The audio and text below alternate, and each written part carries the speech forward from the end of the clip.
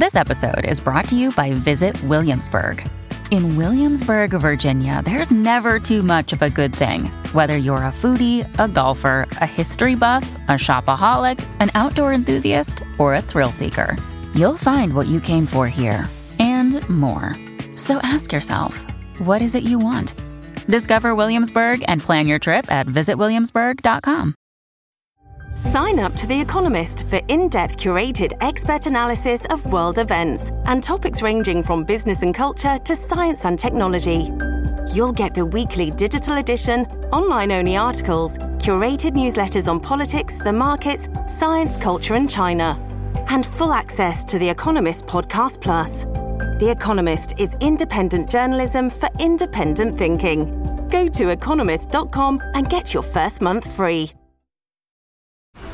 This episode is brought to you by FX's The Veil, starring Elizabeth Moss. FX's The Veil is an international spy thriller that follows two women as they play a deadly game of truth and lies on the road from Istanbul to Paris and London.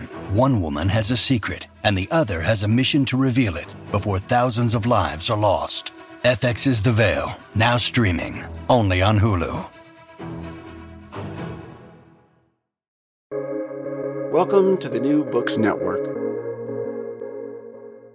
I'm Caleb Zachrin, Assistant Editor of the New Books Network, and you're listening to New Books in Biography. Today I'm speaking with Mark Thomas Edwards, Professor of U.S. History at Spring Arbor University. We are discussing his new book, Walter Lippmann, American Skeptic, American Pastor. Walter Lippmann is arguably the most important journalist in American history, popularizing terms like the Cold War and writing a news column for over 30 years with more than 10 million weekly readers. He influenced both powerful world leaders and public perception on a multitude of issues. In this volume, Mark pays special attention to the spiritual life and religious views of Lippmann. By taking this approach, Mark reveals Lippmann's complexity and provides a window into the American century. Mark, thanks for joining me today on the New Books Network. Glad to be here. Great to have you. And before jumping into the text, I was wondering if you could just introduce yourself to the audience and tell them a little bit about yourself. Sure. My name's Mark Edwards, coming from Spring Arbor University, where I've been since 2010 teaching a variety of U.S. history and some world history and a lot of core interdisciplinary core classes here. So a lot of teaching, but I've been able to find the time for scholarship. I really find the scholarship as a useful hobby and great for mental health and to keep me just kind of motivated to keep learning. And as far as this topic is concerned, how did you decide to write about Lippmann for this particular project? So I actually wanted to write about Bono. I actually wanted to write about Bono. But the editors of Spiritual Lives said, there's copyright issues there with musicians, so no. But could you maybe write about Eisenhower? And I said, I do not want to take on a U.S. president.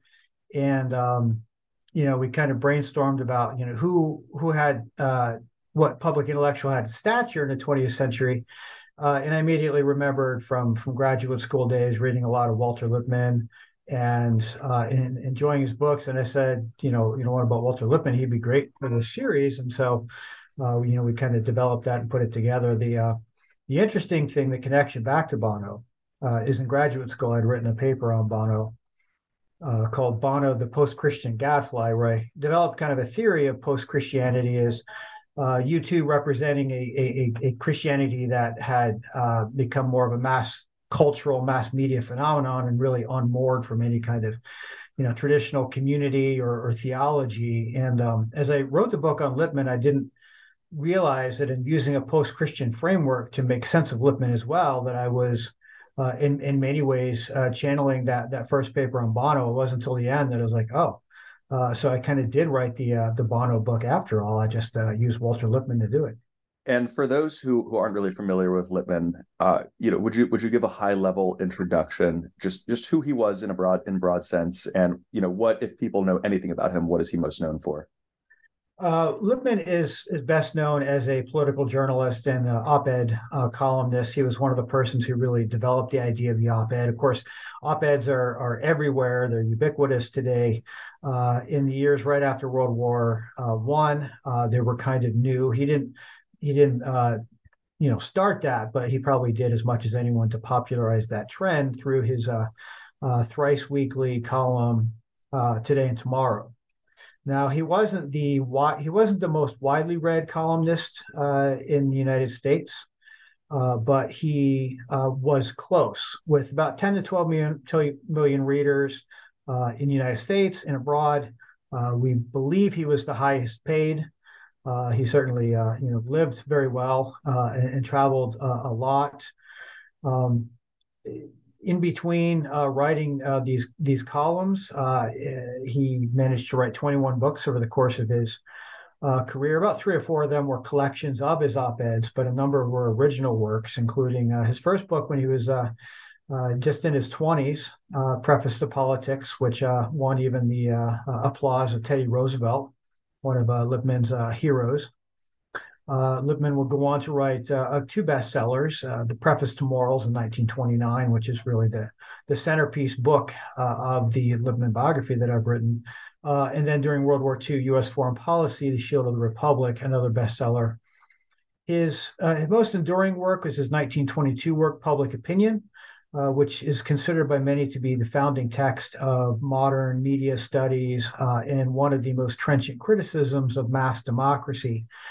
Even somebody like John Dewey, who did not want to like the work, did not want to like Lippmann's findings, were nevertheless forced to admit that this was the best work on democratic theory to that point. And so, Public Opinion is probably the book that's people should still read and still do read. And then the final thing I'll say about Lippmann is he managed to, while writing critically of almost every U.S. politician and president from the 1920s all the way into the 1970s. He somehow managed to befriend many of them, to be invited by many of them to the White House, to be able to advise them on any number of issues and, outright defy them in some ways, both in personal conversation and in print. Backing up a little from that high level overview, just taking it a little bit more granular. What was Lippmann's youth like, and his time at Harvard? Really the early years for him. So Lippmann came from a very privileged background. He went to Julius Sachs All Boys School in New York, and so had a really good education there. His family was wealthy, not rich, but certainly wealthy. He described himself as having a comfortable existence, but also pretty free. I think, as he said once, his father allowed him to do whatever he wanted to do, and so he had this really good education. Went to Harvard with his friend Carl Binger, and really expected to be able to do whatever he wanted to at Harvard. Until he realized that Harvard was not too kind to Jews at the time. Walt Lippmann was from a German Jewish family, and at Harvard at this time, you could not be a part of the social clubs as a Jew. That was one of the, besides getting the Harvard education, networking through these clubs was really essential to the Harvard experience, and Lippmann and his friend Carl Binger were shut out of that. I think that played a large role in Lippmann turning to socialism and starting a socialist society there on campus, and ultimately becoming involved in socialist circles, a kind of bohemian socialist circles. He was part of the bohemian crowd in New York as well, too. So he had this phase probably up until his service in World War I, where he was running around with a bohemian crowd in Greenwich Village, and he worked for a socialist mayor in the state of New York. Was pretty radical on issues of class, on feminism for a while. And what were his religious views at that time, you would say? He was what we would describe as a nun. So he rejected Judaism fairly early. So some letters between one of his best friends, Lucy, and in 1908, where he's writing about the temple that he had been confirmed in, that his parents went to. It was a Reform Jewish community that really stressed assimilation. But that was even too extreme for Lippmann. So he complained about what he saw as this kind of artificiality of the people who attended there, and that Judaism was empty. In his first book, he would say that the Christian dream is dead. He was really attracted to uh, probably through one of his biggest influences at Harvard was William James. Kind of translated through James, came to know Friedrich Nietzsche pretty well. And so a lot of his first book was a lot of Nietzsche, and he doesn't outright say God is dead, but he's really kind of working from that vein. So a lot of his life's work was, now that organized religions can no longer play the intellectual or social role that they played in the past. How do we get along? How do we hold together? How do we stay happy? And that question really dictated all of his writings and thought, I would say, all the way up until the end of his life in the 1970s. You give a decent amount of attention to his 1929 book, A Preface to Morals. So what's this book about, and what led you to focus so much on this one? So he spends a lot of the book not, I guess, not so much attacking religion as much as just assuming. I think he's assuming that his readers will understand that organized religions, Christianity, Judaism in particular, are dead or dying. Um, he, that's probably about half the book.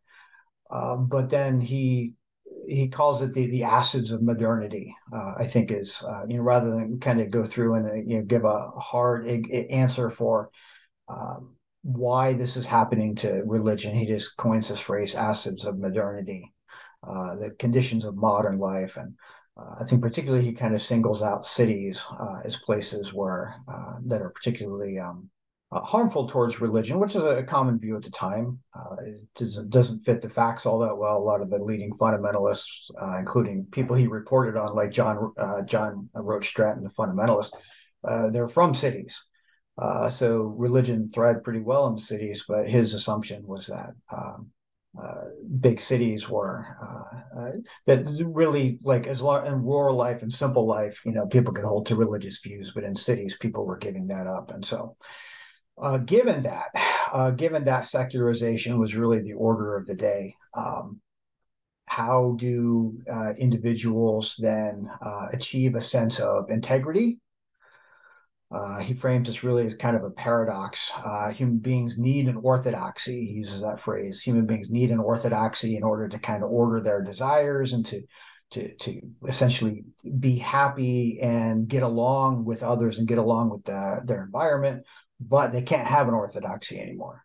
Organized religions are dead. And so what's the substitute there? He kind of presents his first answer as one that he's immediately dissatisfied as soon as he publishes the book and starts to tells his friends he sets out to write a sequel. But his first answer, without really mentioning the words Stoicism or Epicureanism, that's pretty much what he goes to. A kind of he talks about disinterestedness or detachment, or even uses Jesus to say that Jesus reflected this religion of the spirit of somebody who, just kind of went through life unaffected, disinterested.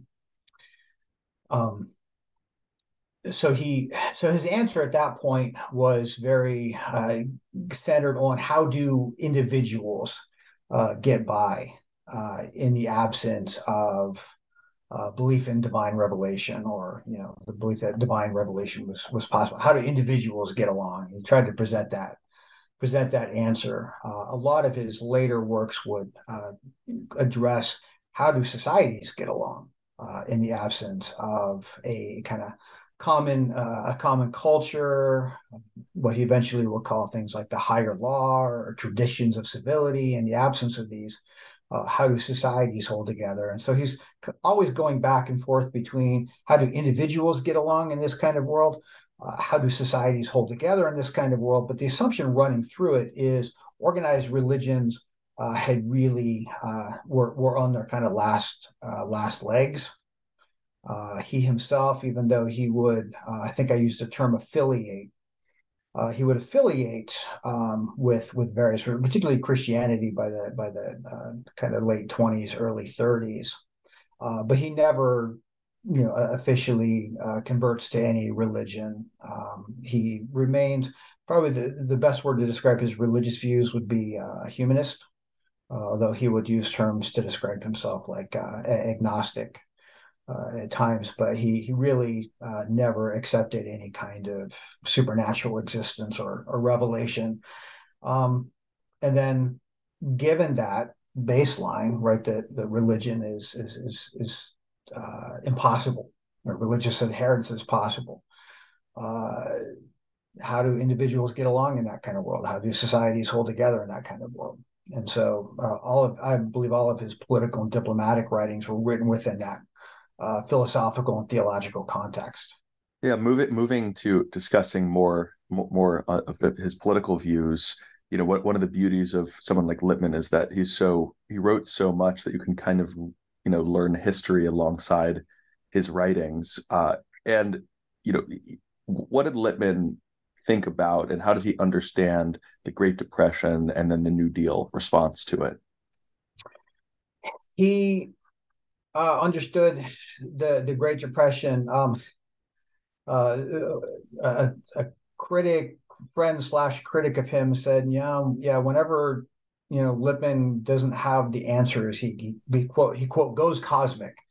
And that was a lot of Lippmann's writings during the 1930s. It was, it wasn't just simply that we had this problem of an international debt structure that had collapsed or lack of confidence in the market. He understood all of those things, right? He even tried to cast himself in the 1930s as a kind of public economist. He wrote more on economics than he wrote on anything, even though he had very little background on that at Harvard. A lot of his writings were trying to address, and here again, where I think Lippmann was the proper subject for a spiritual biography, he tries to address the Great Depression really as a spiritual crisis. A crisis of people who had kind of had lost a moral compass or lost an ability to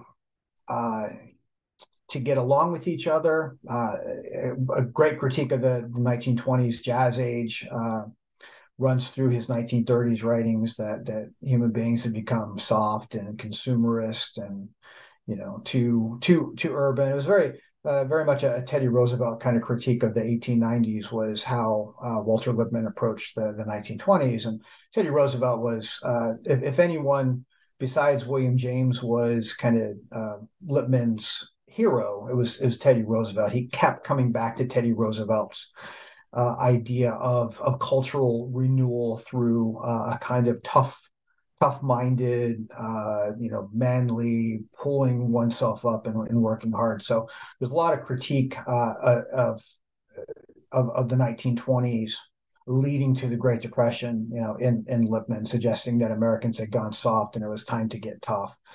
A part of that toughness was having to, rethink politics. He was somebody who was, for as much as he criticized New Deal policies, almost everything Roosevelt did, the parts of the New Deal, Lippmann was very critical of. But the whole of it, the idea that government needed to do more to hold societies together, that we needed a stronger executive branch, that was something that was pretty consistent with him. So he was both a chief apologist and a chief critic of the New Deal at the same time. You'll find him, one day criticizing he really hated the National Recovery Administration. but he wasn't too fond in the Wagner Act too, providing labor legislation. Very critical of these things, even a little bit critical of public works programs. But you'll find him the next day suggesting that the New Deal was really necessary for the country to be able to hold together and endure this kind of crisis. What political identities was he identifying himself with mostly at this time? How was he reflecting on his earlier, more bohemian radical approaches? So he will, after kind of going through a socialist phase, he comes out largely. It might even have started before, but certainly during and after World War One, he would pretty much identify as a liberal.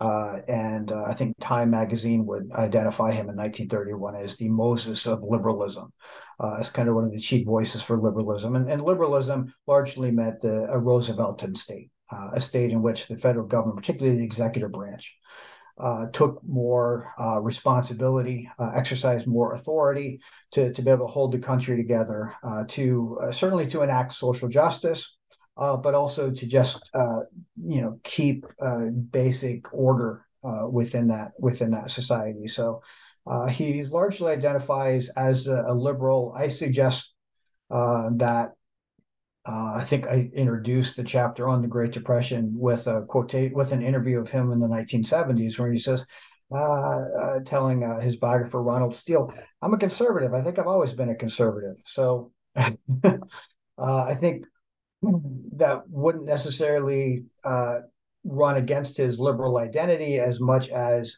it is that Lippmann was somebody who understood that what constituted American liberalism in the 20th century was something that was not unlike or had elements or should have elements that an Edmund Burke was. When Lippmann talked about conservatism, he talked about Edmund Burke. Or William Blackstone, some older voices like that. That modern liberalism needed to have some conservative elements there. So it's in the 1930s. He's starting to read Burke, and I think he's even identifying thinkers like and policies like Keynesianism as a kind of conservatism, as a kind of conservative alternative to socialism. I know that runs completely counter to how how Keynesianism is understood today by the right, or is considered a form of socialism. But for Lippmann, Keynesianism was really the alternative to socialism, or it was a kind of post-socialism. So Lippmann's political identity ran liberal, conservative. He's fairly consistent within the Democratic Party, although for a while he does vote Republican, but he's largely doing that still as a supporter of conservative Democratic candidates and stuff. But he's kind of all over the place. The one I'll just say this in conclusion, as far as the difficulty of trying to categorize Lippmann politically. This is an individual who would endorse Teddy Roosevelt twice for president and Richard Nixon twice for president. So it's a pretty fascinating journey he had over the course of his life. Yeah, no, it was so difficult for me to figure out to put Lippmann's views into today's context, because he really does seem to mix and match views that today we would think of as maybe cutting against each other. But for the time, obviously it was so different. Things were so different, and he was working in a different environment. You also write a lot about his foreign policy views, which were some of the most fascinating aspects of his views that you talk about, and how he really did have a very, let's say, different foreign policy take than maybe other standard liberals. So what were his views on foreign policy during World War II, and then kind of leading into his book, The Cold War, and his popularization of that term? Mm-hmm. He seemed to be, in many ways, an isolationist and a Wilsonian at the same time. I would put him a term that I borrow from Robert Schulzinger in his book on the Council on Foreign Relations, which Lippmann was a part of for a long time. Realistic Wilsonian, and I think that's probably the simplest way to categorize Lippmann. He never even for all of his upsets with the state of world affairs after World War I, he never really gave up on Wilsonianism, particularly America playing a world ordering kind of role. At the same time, his best-selling book, U.S. Foreign Policy: Shield of the Republic, from 1943, tried. It's a book. It does, I think, have Wilsonian elements, but it very much has isolationist elements too. Lippmann recognized that rather than some kind of idealistic League of Nations order, that power Americans needed to kind of understand the limits of their power. And recognize kind of where their region or environment was. So Lippmann was, both in World War I and World War II, is a huge advocate for the idea of an Atlantic community. I was one of the chief apologists for this, because that's where he believed that America and its chief ally predominantly was, and it's where their power was greatest. They could not, however, exercise power everywhere. And so for Asia, for Eastern Europe, was always a place that Lippmann believed Americans needed to kind of respect their limits and figure out how to work with the great powers that were there. He always, starting in World War I, during World War I, he was an advocate for essentially leaving Russia alone, even after it had fallen to the Bolsheviks.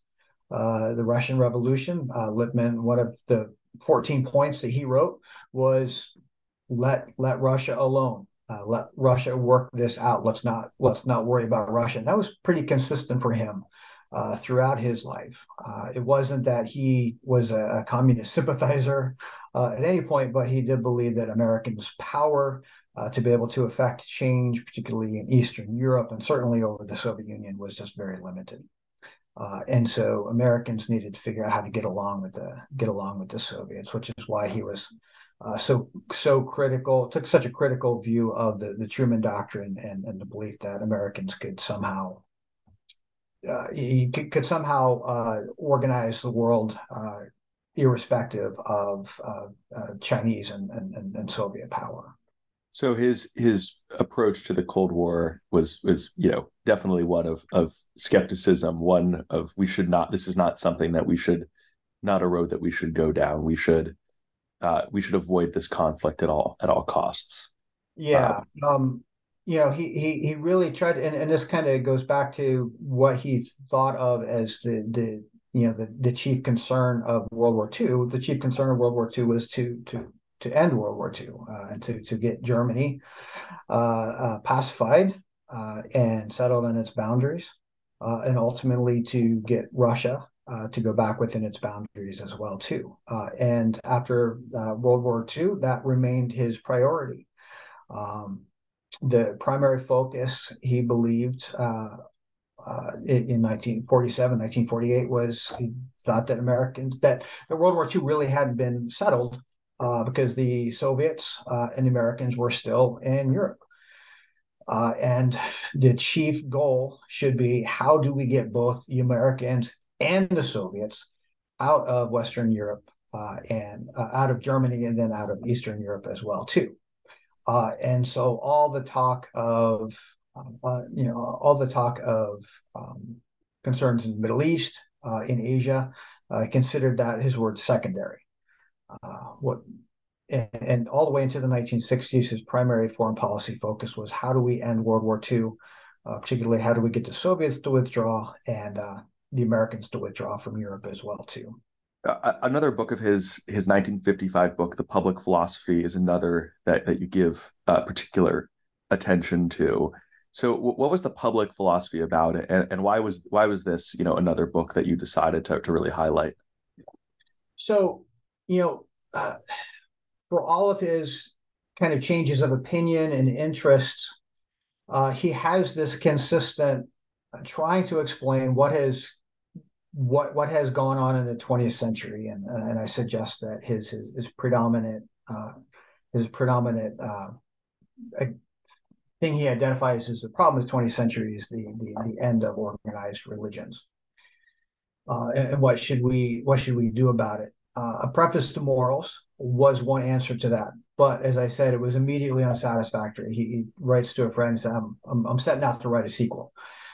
He had been reading theology before this. He starts reading Catholic encyclicals right after a preface to morals, trying to figure. He's reading people like Arnold Toynbee, who's dealing with these kinds of issues as well too.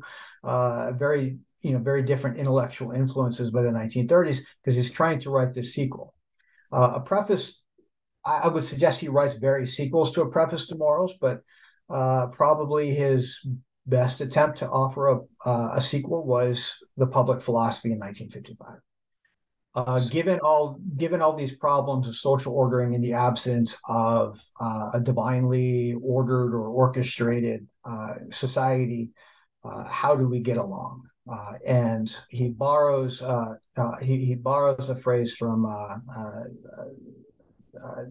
Sir Barker, I forget his first name, who wrote a book, Traditions of Civility, and Lippmann just took the title and took a lot of Barker's writings and just kind of wrote his book around it. But he did that a lot. He just didn't have the time to do a lot of the research and things. So he borrowed very liberally from other people's works. And so the kind of centerpiece of public philosophy is Americans had lost tradition of civility, and we needed to get back to these. And so kind of half of that book is a kind of a rehash of public opinion. Here's the problems with modern democracies and why they can't hold together, because the societies are too complex. Individuals do not have the means to vote or keep their leaders accountable. So what do? We have to get back to or build some kind of consensus. A consensus that he calls various things. Traditions of civility. He also talks about Confucius and a mandate of heaven. He'll at different points look at Christian theology. He looks at pretty much everything except for Judaism. He only occasionally, you might know from reading the book, he not only did he reject Judaism kind of personally for himself, but he largely just did not want to talk about Judaism at all. For all of his talks of kind of comparative morality, public morality, he largely just left Judaism out of it. It's just something that he did not want to draw any attention to, because he was afraid it might draw attention to himself. And he had been hurt by anti-Semitism at various points in his life. So public philosophy was his attempt to say, here's the things that we need to kind of recommit to as a society if we are going to successfully hold together and meet our challenges moving forward. And what I kind of suggest there is that while he's kind of playing this pastoral role of here's what we need to kind of come together and stay together, the skeptic is very much there.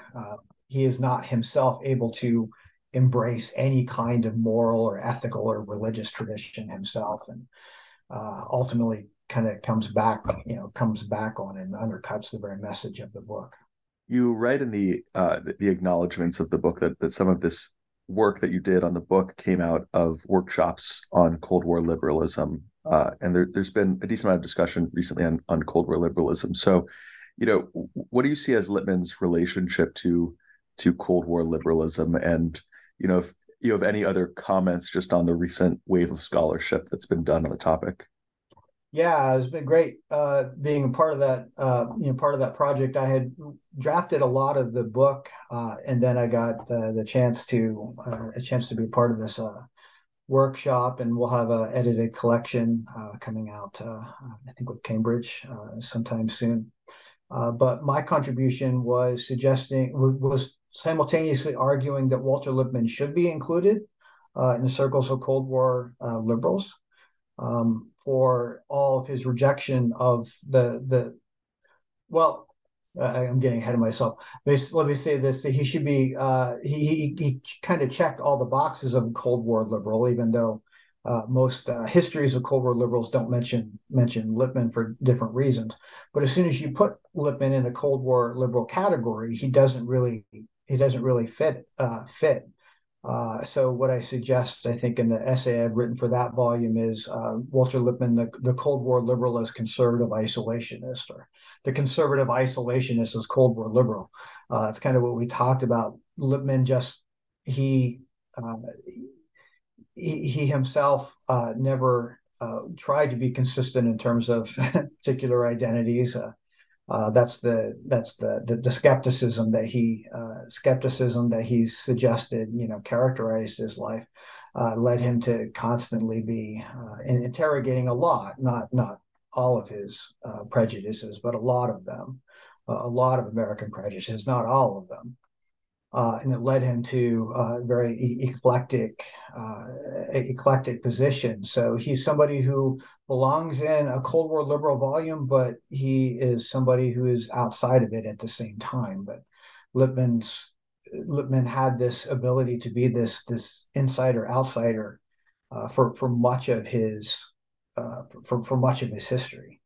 How much of it was that he was, really just charting this unique intellectual path, and how much of it was maybe a streak of contrarianism?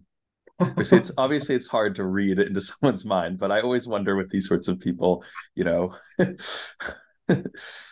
I almost wanted to call the book The Constant Contrarian, or people suggested to me, yeah, you really should call Lippmann that. I think I settled on, instead of contrarian, I think I settled on chameleon as a kind of final way to make sense of him. But I think it's a mix. I think it's a mix of Lippmann trying to be and maintain an intellectual honesty in a way that led him to be very disorderly. I think one of my favorite insights I had about him was, his life, his social life, his family life was so incredibly regimented. And the kinds of views of American society that he argued for were ones that were fairly, if kind of followed through, would be pretty regimented as well too. Not quite Handmaid's Tale, but not too far away from that as well either. So he's so concerned about social order, but when it comes to the intellectual life, he was just a mess, and he was comfortable with that. So I think part of it was an intellectual honesty, that he really was a skeptic. But I think part of it was when the people he were around, when he saw them taking a particular position, he just decided, whether it was right or not, he just decided, I'm going to go against that. Now, ultimately, did he come down against Harry Truman and George Kennan, against the Truman Doctrine and the kind of Cold War policy and all that kind of language? Did he come down against that because of some kind of staunch intellectual commitments on his part, or is because Harry didn't invite him to the White House for drinks in the way that Franklin Roosevelt did? He didn't get to spend a lot of time in the White House with Harry Truman. Truman didn't really want Lippmann around too much. Yeah, those are hard to say. Yeah. You also talk about, he's a fascinating person because he wrote for so much of his life and covered so many topics. And you also talk about, I think he died, if I remember correctly, in 1974. So he really saw a lot. But how did he approach and think about civil rights? I think he was when the civil rights movement was really getting going. He was, by that point in time, maybe touching 70. So his first writings on the issue of civil rights go all the way back to the first Red Scare. He writes a book on the Red Terror that had happened in Chicago. Chicago had seen during World War One, part of the Great Migration, a lot of movement of African Americans into the city. And in 1919, they had a huge race riot. Lippmann wrote an introduction to the study of that Red Terror. Lippmann was fairly consistently against Red Scares in the United States. One of the things that I, find kind of most noble or likable about him is how he was always trying to put down hysteria, except when he wasn't. But his first writing was an introduction for this book, and he talks about race parallelism. And it's not so much that he's arguing, therefore, for desegregation, for integration. And in some ways, he kind of sees past integration as the right goal.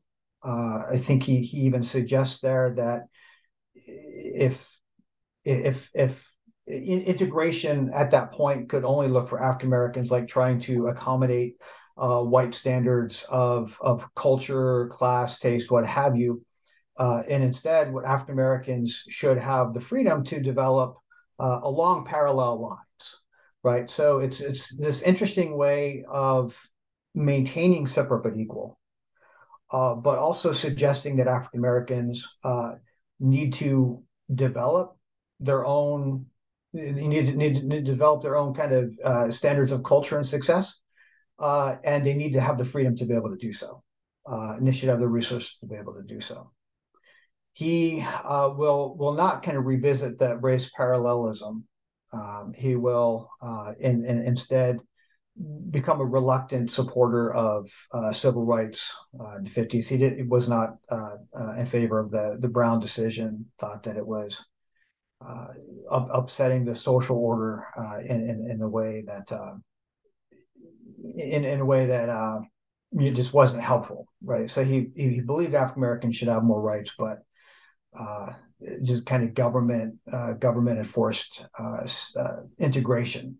He was largely opposed to, and didn't really come around to it until probably the early 1960s or so. So he's probably put him in kind of a racial moderate. He's not a Southerner, but he would fit kind of a Southern moderate type of let's make moderate progresses towards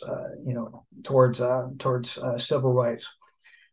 He ends his life saying positive things about Black power. And what I suggest is that shouldn't surprise us, given what he had said at the beginning of his life.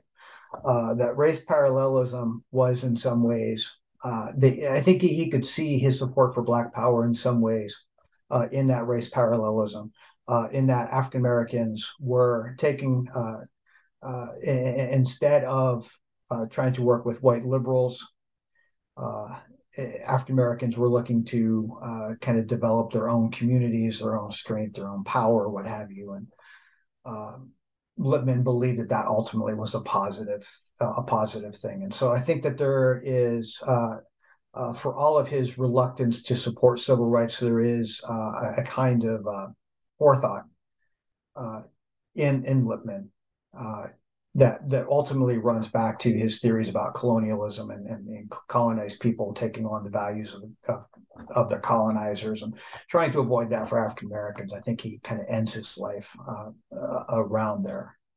Not that he's going out, significant. Not that he's kind of joining the Black Panthers or anything like that or endorsing them, but he does recognize, and in some way that Richard Nixon and did too. Recognized that there was a positive value in African Americans looking to kind of achieve their own standards of success and build their own communities up and really kind of gain freedom in ways that integration or working with white liberals was going to make possible. Yeah, his views sort of remind me of like the views of like a libertarian like Murray Rothbard at the time, sort of a skeptic of the mainstream civil rights, but then interestingly endorsing or creating dialogue with Black Power, with advocates of like the Black Power movement. A thread that's really running throughout this entire book is and we've talked about it a little bit, is just Lippmann's views on Christianity and his understanding of the role of religion in civic life. So, is there a sort of takeaway that you think that people should have about how Lippmann thought about religion and civic life and just Christianity in general? Sure. So I was thinking about this interview, thinking about the book again when I was reading an op-ed in the Washington Post last week. And it was entitled, "I'm a Nun. I wish we had a not None, not Nun. I'm a nun. I wish we had a church." And I could fully expect Walter Lippmann to have written that, written that piece, because I think that encapsulates in many ways his entire life and body of work. He was from very early on a religious nun. He's had no faith in institutionalized religions whatsoever. Had enough positive appreciation, I guess, of Judaism to to be to have a to be confirmed, but ultimately rejects that pretty early on. Eventually comes around to what he calls the classical and Christian heritage in the 1930s, as he tells his wife Helen. But he never commits to these. He never, steps into a church. But he recognized not just that, and a lot of this op-ed in Washington Post was on, as religious institutions decline. Well, that's a big part of American social capital. So how are Americans going to, we already have a problem of getting along with each other. When we're not even interacting in this kind of way through synagogues, mosques, churches anymore? Is this just going to exacerbate polarization in the United States? And that was a concern of his, just kind of the social aspect. But I think what Lippmann would suggest too is it's more than just the social absence of religions; it's the intellectual absence too. That religions provide a kind of a sense of security, comfort, place.